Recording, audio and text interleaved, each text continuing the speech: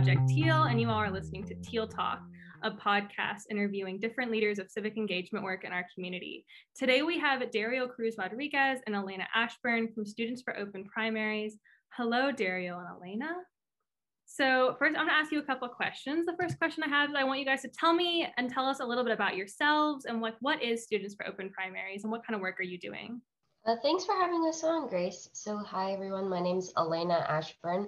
I'm 17 years old. I'm a junior in high school, and I live in Florida. And I'm one of the two founders of Students for Open Primaries, along with Dario, of course. But I'll let him introduce himself. Hi, I'm Dario. I'm 16. I'm a high schooler in Orlando, Florida. I'm the other half of Students for Open Primaries, and Students for Open Primaries is a new project we're holding in collaboration with Open Primaries Education Funds to basically educate people in closed primary states why open primaries is so important, because a large majority of general elections are uncompetitive and aren't representative of their actual constituencies because the primaries are closed. We're trying to fix some of that by informing people about what open primaries is, because not many people know off the top of their minds what open primaries is. It's not really much of a popular topic these days. Students for Open Primaries is an organization that not only seeks to educate young voters about open primaries and about our primary system in general, but also to organize them. We're working on cultivating a community of young voters and students nationwide that are willing to help fight for this nonpartisan legislation to be passed in their own states, or if they already have open primaries, to help other campaigns in other states so more states can have these open primary systems that help all voters vote and really let everyone's voices be heard at the ballot box. Yes, I think it's so important that you guys are doing this work because it's kind of under talked about, underrepresented work, but it's so important. I'd love to figure out, what were your inspirations to found this? What made you work in this field? That's a great question, because when we first started, I guess almost a year ago, it'll be a year in June. So we started working with open primaries. In June of 2020, we were approached by Open Primaries to lead a student campaign for the Florida Amendment 3 ballot initiative, which would create a top 2 open primary system in Florida. And we were really intrigued, and we did our research, and we decided to, help lead this campaign. And so the two of us did an entirely online campaign that targeted students from all over our state. We spoke at large national Zoom calls. We did a lot of outreach, especially with college professors and clubs and organizations that target young voters. And we did phone banking with a roster of young voters as well. And we worked our butts off from June to November. And at the end of the day, we fell 3% short of the supermajority we needed to get the amendment passed. So Florida still has a closed primary system, but that really started off this whole journey with Students for Open Primaries. And that campaign is what created the idea of a national organization for Students for Open Primaries. That's just the beginning of the story. It's so disappointing about the Florida vote. I can't even imagine. But I'm sure there's other votes, other states. The mission is bigger than one election, of course. I'd love to hear, why are youth so important in your work and in your message? Well, millennials and Gen Z are increasingly becoming more independent. They don't really share every single value as being the same or lined up with one party or the other. They can't really be put in one bucket or the other. In fact, over 50% of millennials and about a third of Gen Z identify as independent voters in their state and not as Republicans or Democrats, because they don't feel like they can be affiliated with either one of the two parties, especially now when they're both growing more and more partisan and more divided. In fact, many states have independents as one of the largest groups of registered voters. For example, in our state, about 1/3 of voters are independents. Nearly 4 million of Florida voters are independent. And with the closed primary systems, if any listeners might not know what that is, basically only members of a party can vote in a primary. So Democrats can only vote in Democratic primaries, Republicans can only vote in Republican primaries, and so on and so forth. This shuts out a lot of independent, non-party affiliated voters from voting in primaries. And primaries are where the contest really happens oftentimes. When you get to the general election, a lot of times it's already decided because it was decided in the primaries. And when you're shutting out such a large portion of the electorate, when you shut out independents and non-party affiliated voters, and any voter that doesn't affiliate with the main two parties, you're silencing a lot of voices. And like Daryl was saying, so much of these younger generations are not aligning with the Republicans and the Democrats. And our electorate is one of the most independent that it's ever been. And we need these young voices to step up and to speak up for open primaries so they can have a voice at the ballot box and so we can have a voice at the ballot box. We're both already pre-registered. We're both not 18, so we can't vote yet, but we're pre-registered as non-party affiliates.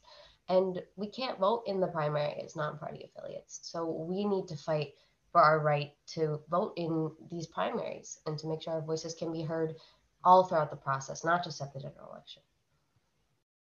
I totally agree with that. It's really crazy. Candidate does make the outcome. It's not necessarily a party thing, it's candidate specific. And I think it's really crazy that you're cutting down to the population who can vote in the primaries that can determine the whole election, because it's all about the candidate and who they are as a person and less about the party affiliation, especially for young people. We see that, you guys see that, and it's insane that they still have laws that limit who can vote. I'm really curious, what do you think is the biggest threat to equality and civic engagement to work today? Honestly, so many of our systems were built not with equality in mind. And, closed primaries is certainly one of the many systems that needs to change if we want to reach total equality when it comes to civic engagement. But honestly, I don't think anyone can look at our system and say this was built so everyone gets a fair voice at the ballot box. And that's just not true. There's so many things that need to change. Open primaries is one, the Electoral College is one. I could go on and on and on about all these things. But at the end of the day, the way that our system is functioning right now does not promote equality in civic engagement. And so the whole thing needs to change. I concur with Elena. I may even consider opening up the primaries to be, gateway process to cause change in other aspects. Right now, a large majority of people that we have representing us don't represent all of their constituency, which means that a lot of the reforms that other people want, whether it be ranked choice voting, getting rid of the Electoral College, or any other broken system in our social reform space, they may not even get past a petition or a social media post because their politicians aren't willing to hear them out because they're afraid of being primaried, which is when their party runs somebody else against them and their party gets almost every single voter in their party to vote for that other guy. So opening up the primaries will allow politicians to be more open and more likely to serve their constituency.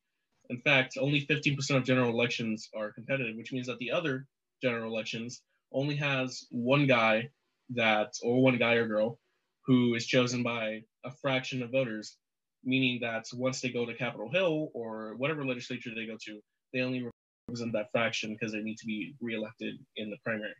Like Daryl was saying, when it comes to the top 2 open primary system, especially, or top 4 open primary system, where only a select number of the candidates running in the primary election can go through to the general election, they're going to need to cater to a lot more than just the voters in their party. So they are going to start running more on policy versus their party affiliation. They're going to have to cater to all sorts of voters from all over the political spectrum and to all over their community.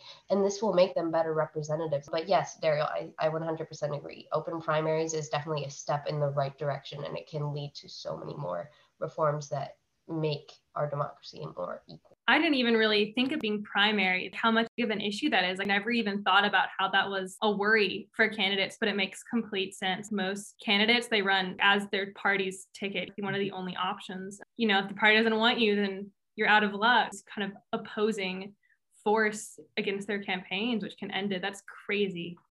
Yeah, there's this news article I remember reading around the Capitol raids where I think it was Trump's oldest son, Donald Trump Jr., he went on Fox News and said that any Republican who voted for certifying the results will get primaried in the next election, which is why there were a lot of representatives and senators that decided to try and challenge the votes even though they didn't have a senator to sponsor them, or a senator trying to stop a application when they didn't have the votes to. So all of that show and tell is just that they don't get primaried, which is partly why we need open primaries so that we can avoid having those show and tells and making our Congress the embarrassment of the world. Well, I mean, at the end of the day, open primaries is really about shifting political power away from the parties to the people, where primarying, trying to knock off people in a party just because you don't agree with them. I mean, that's exactly what open primaries is against. We're going to have the voters choose, and the voters are going to have more power in the primary system versus the parties. Right now, the parties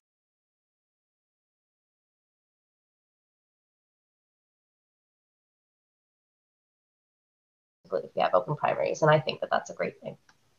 And I see that too with this past election, with the election before that, a lot of politicians change back and forth on their support of big candidates and fear of wanting to be backed by their party. You see that with the Republican Party, you saw that with the Democratic Party, where a lot of politicians will oppose a candidate and all of a sudden they'll favor a candidate if that's the candidate the party has chosen to run, because all of a sudden it's that fear of what is that party going to do if they cannot support the candidate the party has chosen, which is crazy to me because that's so manipulative, kind of this backside of politics, that fear of not being chosen to run again because you didn't back the national candidate, the state candidate that you didn't agree with. That is very twisted to me. And I think that's something that the last two elections have really done a good job of emphasizing, that need for open primaries so people can actually choose the candidate that they want to choose, and the candidates advocate on the policy stances that they want to advocate and not have to conform with what the party has chosen or the candidates the party has chosen, even if the candidate running doesn't agree with that. And I just love to ask, how can youth get involved in your work in their own communities? How can they get involved with your organization? How can they advocate for open primaries in their states if they live in a state without one? So tell me more about that. Well, we do have a section on our website where it lists all the ways you can get involved. Studentsforumprimaries's.org, I believe the website is. We are currently starting to build our community of nonpartisan reformers that want to spread the word about open primaries. We have a goal of having at least one student ambassador in every single closed state by the end of the summer, and I believe we can make that goal. So if you live in a closed primary state, you can do a simple Google search, ask what type of primary you have in your state, and if you see that it's closed, we'd love to have you on as a student ambassador, whether you're a high school student or a college student, and connect with you to help spread the word in your state about open primaries. And even if you do live already in an open primary state, you can still plug in too. You can join our volunteer community. We made ourselves a Discord community where we share the word about different activities about open primaries and connect you to different organizations on the ground in your state, which may be working towards nonpartisan reform or open primaries. So really, as long as you're a college or high school student, you can get involved. So just go to our website, studentsforumprimaries's.org, join our community, and figure out what you can do. Like he said, we have a variety of different ways you can get involved, either as an ambassador or as a volunteer. Ambassadors do tend to have to put a little bit more time and effort into our work, but we are open to everyone joining, and we're open to having as many people as we can, work towards this important nonpartisan electoral reform, because we think that open primaries and having open primaries will really help increase this youth independent voice that we see. And we want as many people to get involved as possible. So make sure to check us out. Yes, everyone listening, please go check them out. And I'd like to just thank Daryl and Elena for helping today and coming and talk to me about their work. You guys do such amazing things, trying to just extend fairness and equality for everyone and allowing those elections to get open so more people can vote for the candidates that they want to see in office. Thank you all so much for coming. If you want to learn more about Students for Open Primaries, I recommend going and checking out their website at www.studentsforopenprimaries.org or following them on Instagram at Students for Open Primary. If you want to learn more about Project Teal and our work, I recommend going and checking out our website, www.projectteal.org, or following us on Instagram at _project.teal_. Thank you all for listening today, and join us in our next episode where we interview the amazing people at DIC